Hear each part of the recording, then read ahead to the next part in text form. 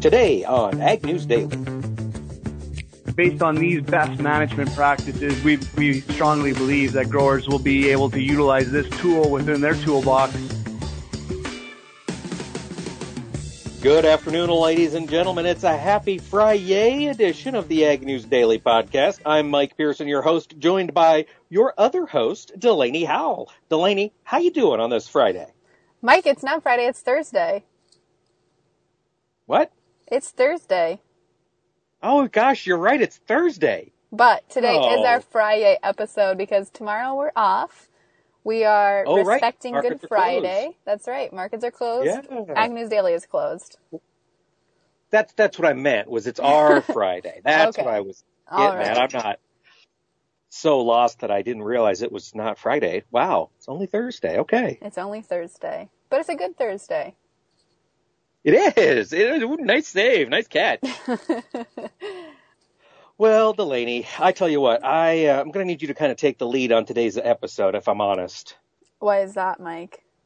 Because I just ate one of the most delicious pork tenderloins I have ever eaten. It came from the grocery store in Rhinebeck, Iowa. Listeners, if you're ever cruising up around Waterloo, head southeast or southwest about 12, 15 miles and you'll come to Rhinebeck. Mm-hmm. Oh my gosh, get the pork tenderloin at the grocery store.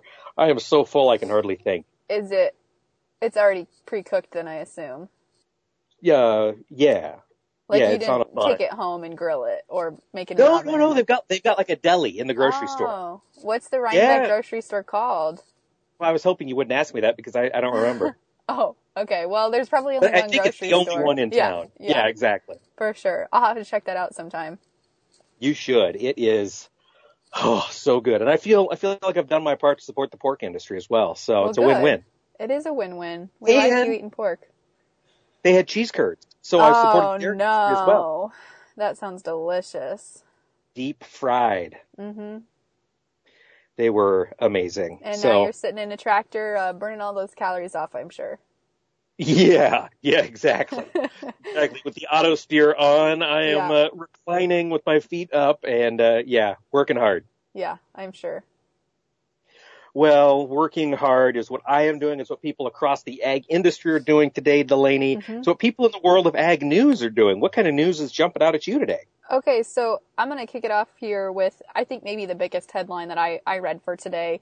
And that is in reference to a WTO ruling that ruled in favor of the U.S. So back in 2016, I believe it was, or during the Obama administration, the U.S. put forth a complaint against China saying they're not living up to the pledges that they made nearly 20 years ago in 2001 to buy billions of dollars in wheat, rice, and corn through tariff rate quotas. Well, the World Trade Organization sided with the U.S. today in that complaint, saying China did not live up to those promises that they made.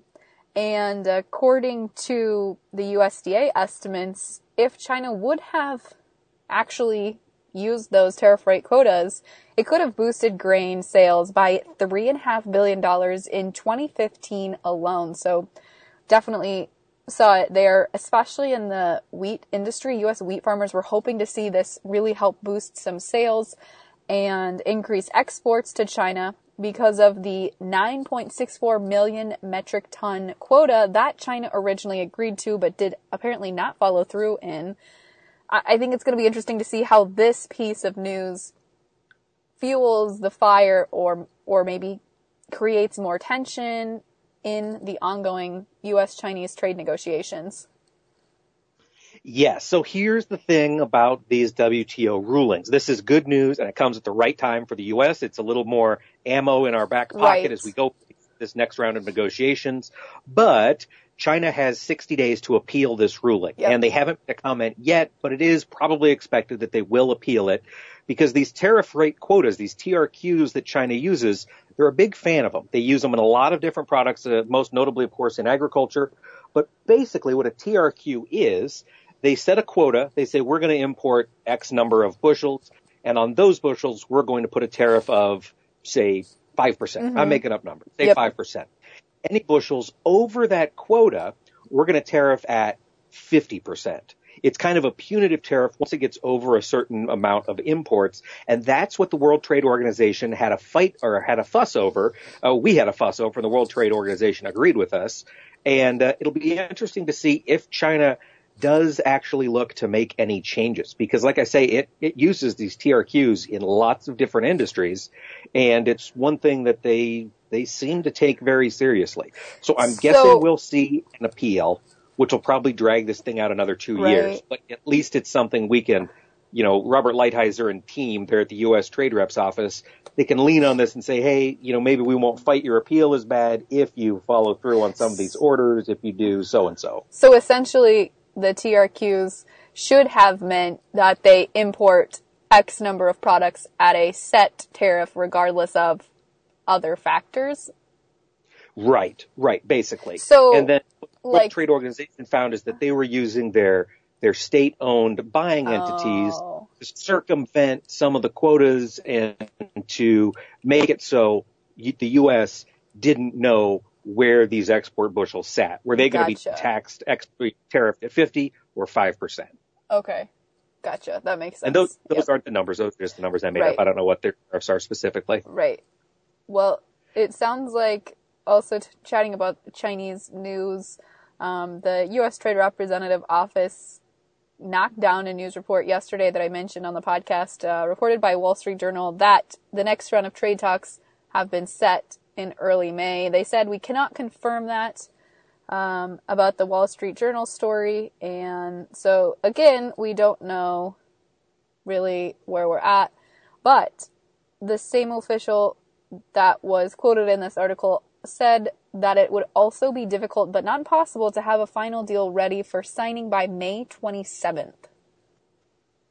Oh, wow. So that's really good news. It would be. He said it would be difficult, but not impossible. I don't know if that's like them hinting or, I don't know how much we can really put in that. How much weight. Yeah, I guess I tuned out the but not impossible. Yeah, right. Right. Well, until we get a deal in place with China, we are still relying on the U.S. consumer to step up demand and support the ag industry. And in order to do that, of course, the consumer needs to have dollars. And we had a report out today, 2 reports out today, that bode well for the strength of the U.S. economy. The first was retail sales, up their largest amount in 1.5 years. They jumped by 1.6%. This is big news because last month, they declined 0.2%. So economists were expecting it to go up. They're expecting maybe a just shy of a percentage increase in retail sales. So to come in at 1.6% is really, really good news. That dovetailed nicely with another report out today that showed claims for unemployment have now dropped to their lowest level in 50 years. So more Americans are working and staying employed, and they're going out and they're buying stuff, including burgers, including brats, including, everything else we want them to get out there and buy. Cheese curds, pork tenderloins. Wow. All right. Well, that is good news for the economy. Speaking on the economy and reports that dropped today, we saw the highly anticipated report drop today from the U.S. International Trade Commission, which is just part of the steps here in really solidifying and finalizing the NAFTA agreement or USMCA agreement. The report was, I'm going to say neutral-ish. Folks were expecting, essentially this report was to analyze the impact on consumers and the economy that the USMCA agreement could or couldn't provide.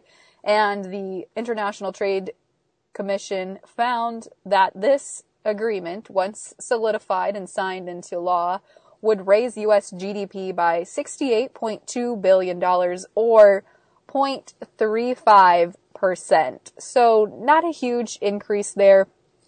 Other studies related to this, or kind of in the midst of this report that came out today, showed that really the biggest sector that will win under the USMCA agreement is the auto industry, which I think comes as no surprise. We should see here over the next couple of years about 76,000 jobs created because of direct impacts with the USMCA agreement and getting auto into Mexico and Canada. So in the end, maybe not a huge deal really that USMCA creates economically, but I think it's more about the stability, showing that we do have trade relationships in place with these two countries. Yes, and that study comes with a huge caveat, and that is they're comparing it to the status quo. Basically, it's 0.35% larger than what we have right now, and what we have right now is NAFTA. If President Trump decides to ditch NAFTA, then the gains of USMCA become a lot bigger because we lose all the current gains we have under NAFTA, particularly, of course, in the ag industry. So, yeah, it's neutral-ish, but I think it underscores the importance, like you say, of having agreements in place, of having trade with our two neighbors to the north and the south. Yes. And, of course, another trade negotiation that we're watching unfold is negotiations with the EU and the U.S. We're getting some mixed messages coming out of D.C. So the one that I found today was Senator Chuck Grassley again. He said in some quotes to reporters that there's no way for the U.S. and the EU to move forward with trade negotiations unless Brussels changes its stance and agrees to discuss agriculture as part of the talks. He said, I don't think you can go ahead unless there's an agreement of what you're going to debate, so the talks won't proceed, is what he has stated. When you look at what the EU is saying, their new ambassador to the U.S. said he's hopeful that official talks will begin soon, but they are not going to include agriculture issues. So we're seeing an impasse here, and I don't know who's going to win. Yeah, I don't either. You know, it's one of those things. I think the president would really like to maybe score some wins for agriculture. Maybe he'll hold the line on this and will refuse to talk unless they discuss ag. But, you know, that's just a guess. I have no idea. I have no idea either. Delaney, you and I have talked about this before. We have a tendency, especially when we're on the road, to eat at fast food places. I know. I hate it. Yeah, it's good. It's good food for a good price at a good speed. You know, I've got no objection to okay. it. Have you eaten at McDonald's lately? No. Like in the past 2 years? Oh, well, yeah, for sure within the past 2 years.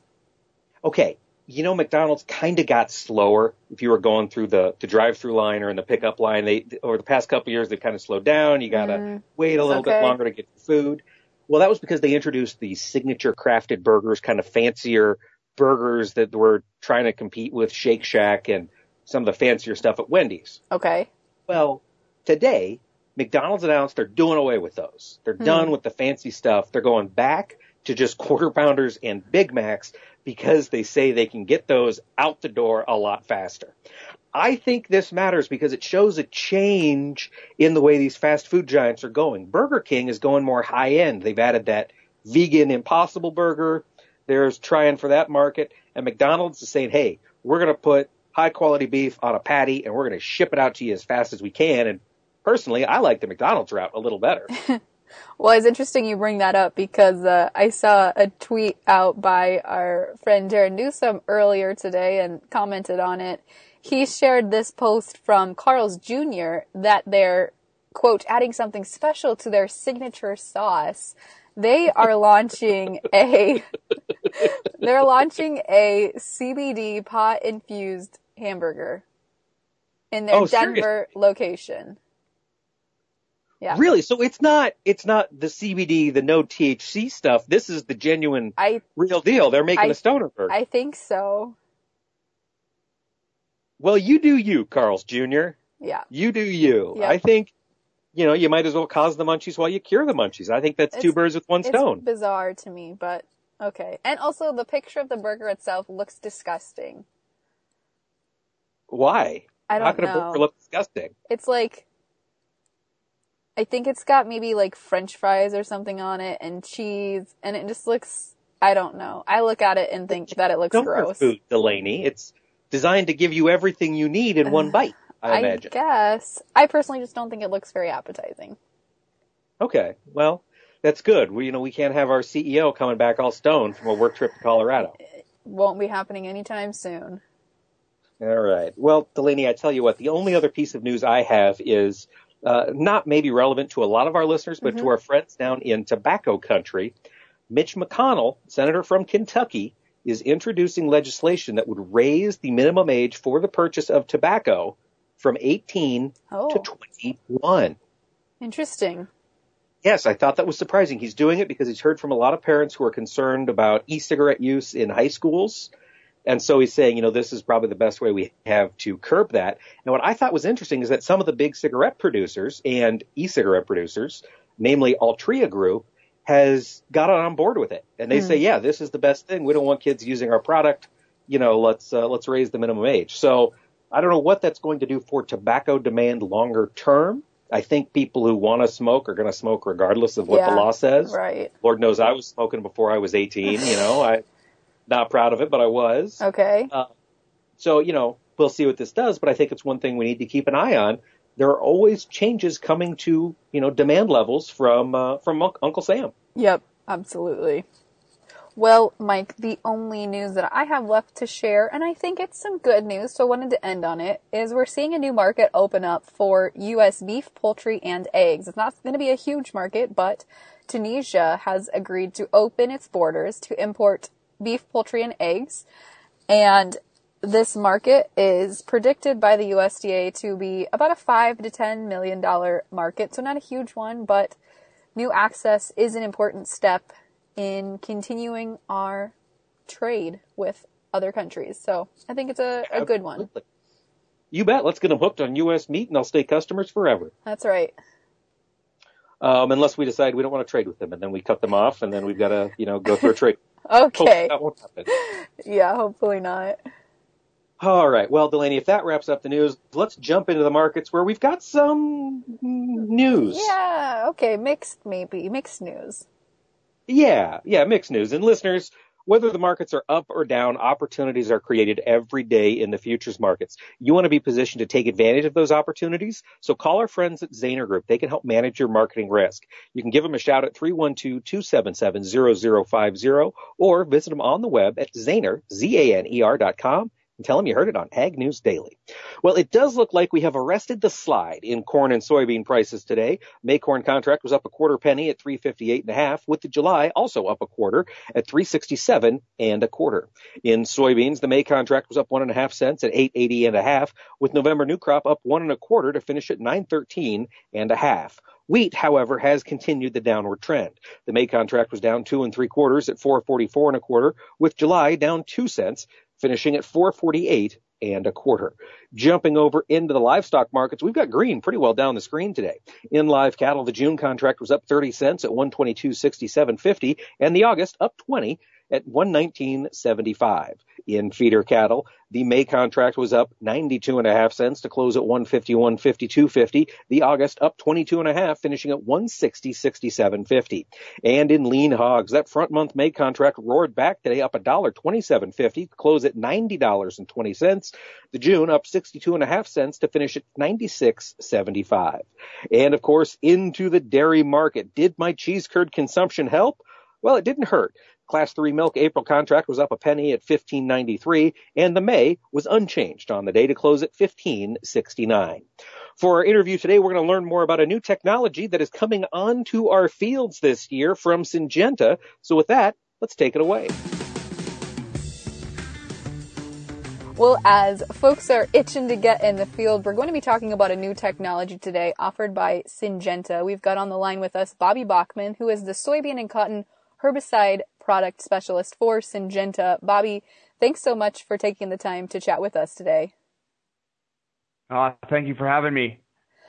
Bobby, so the reason we got you on the line today is Syngenta is releasing this new product, the newest herbicide, which is Tavium Plus Vapor Grip technology. It's a herbicide that has been officially approved by the EPA, so that's exciting news there. But it's the first premix residual dicamba herbicide. Can you tell us what that is? What is a premix residual dicamba herbicide? Yeah, we were extremely excited to get official registration of Tavium Plus Vapor Grip technology. We received registration officially on April 5th. Here in 2019, and Tavium is an exciting new product that we're able to add to our portfolio. It's a combination of dicamba, a group 4, and S-metolachlor, a group 15, offering growers both offering growers both the control of weeds you see and the ones you don't. Dicamba is key for controlling weeds based on contact, and S-metolachlor delivers a great fit for residual control. And so Tavium is going to offer up about roughly 3 weeks additional residual control versus solo dicamba, which is absolutely key as we head into the season.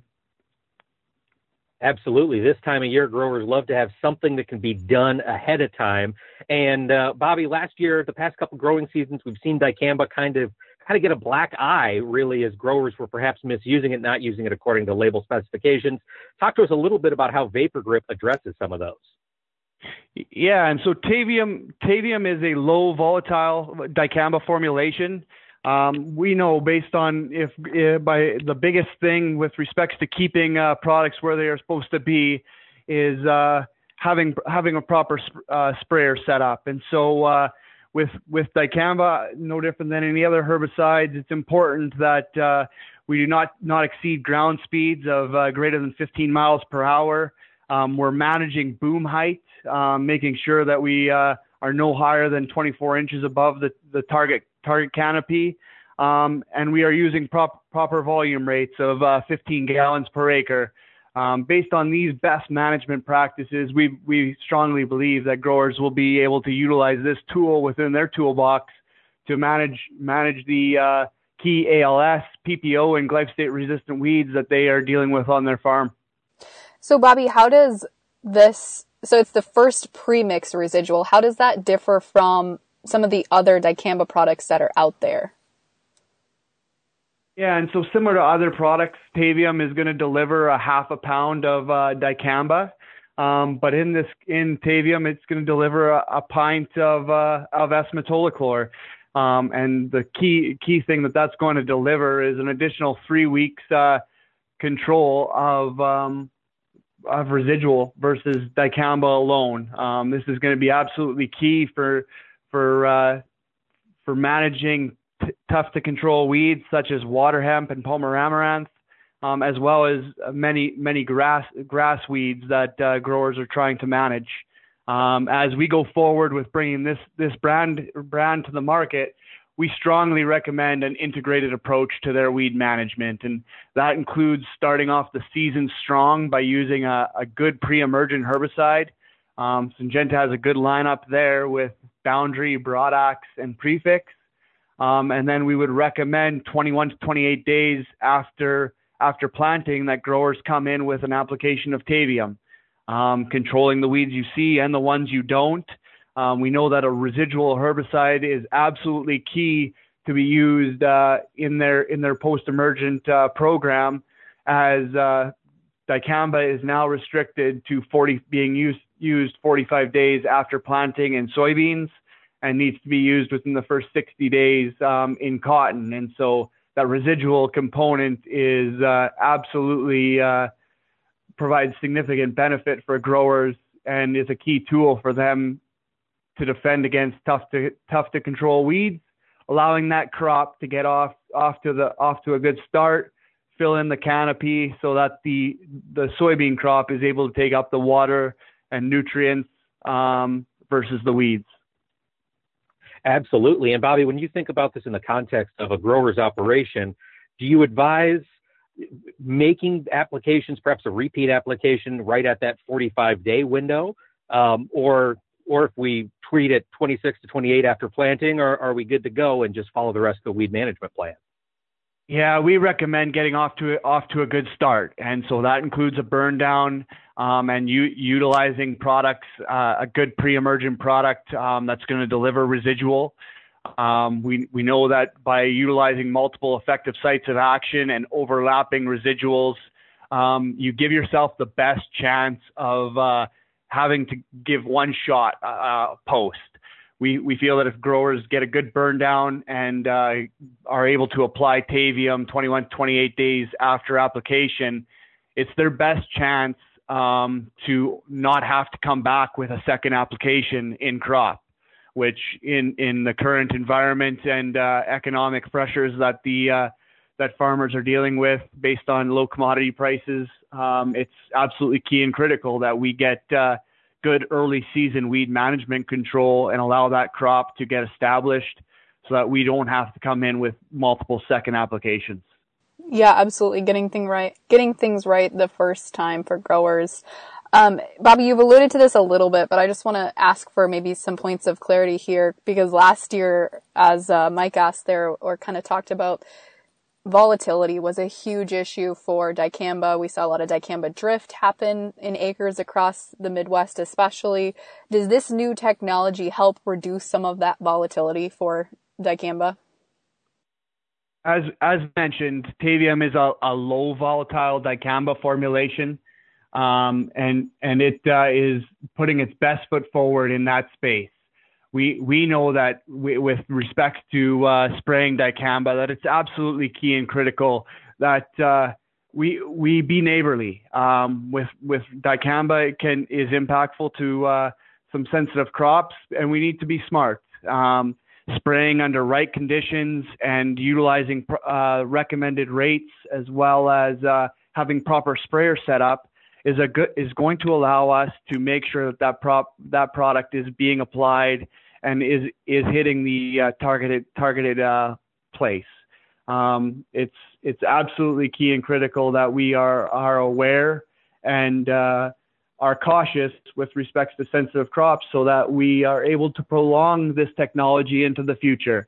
But we know that when we're neighborly and we're using common sense, are cognizant of the weather conditions and wind directions, that we are able to be very successful with applying this technology and keeping it where it's supposed to be. When we start navigating outside of those parameters and going off label, then there is definitely risks. But I think the biggest piece that we can take forward here is by using common sense and taking the proper precautions, using the proper buffers where necessary, is going to allow this technology to be successful and be a solid resistance management tool as we head into the future.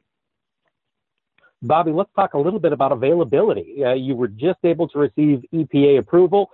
Will Tavium be available to growers across the Corn Belt this year? We are very fortunate here with Syngenta in North America, as we are able to work between Canada and the U.S. Early on in the season, Canada received registration of Tavium. It will be a pre-emergent herbicide in Canada. That allowed us some freedom and flexibility to take some proactive measures to increase our production here, as production is done in the U.S., right, scheduled in the Midwest.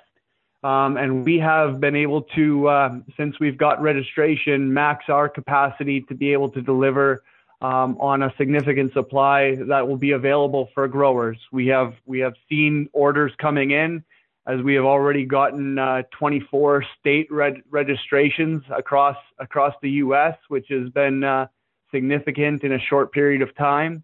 And we anticipate to be able to deliver a significant volume to the market. We have packaged goods, 250s and bulk Tavium ready to be delivered as orders are coming in. Bobby, before we let you go, if growers listening would like to take advantage of this technology or see if their state is registered to have this technology available to them, where can they go to find out more information? Yeah, and so the best place is for them to learn more about Tavium. They can visit their local retailer or get in contact with their local Syngenta representative. Our website is also live at www.syngentaus.com/Tavium. At that website, we have our product page, we have our stewardship documents. There you will also find our tank mixes that are available with Tavium, as well as we have our auxin training module for growers, retailers, and channel partners that they can take to be registered to use Tavium and other auxin technologies. Awesome. Bobby, thank you so much for sharing about this new product. I appreciate the time. Thank you very much. Well, there we go, Delaney. Perhaps a new product. Perhaps it looks like dicamba might just be here to stay. I think so. I think the industry is reacting to all the issues with dicamba that we've had over the past couple of years, and they're creating new products to hopefully ensure that we can continue using it into the future. Yeah, and folks, Bobby said it exactly right. You know, Delaney and I go to sit at a lot of different meetings where we hear from government officials, and they're really watching us. We got to be very careful with how we apply it and what technologies we're using when we apply dicamba. It's a valuable tool in the toolbox. Let's do what we can do to keep it. Absolutely. Let's do that. Folks, we want to wish all of you happy Easter. Again, a reminder, we will not be having a podcast tomorrow, so enjoy the day off. If you've got the day off, enjoy Good Friday, enjoy your Easter celebrations, Or Passover, which is also happening. That's right. But if you're missing us over the weekend and you want to interact with us, Mike, where can they go to do that?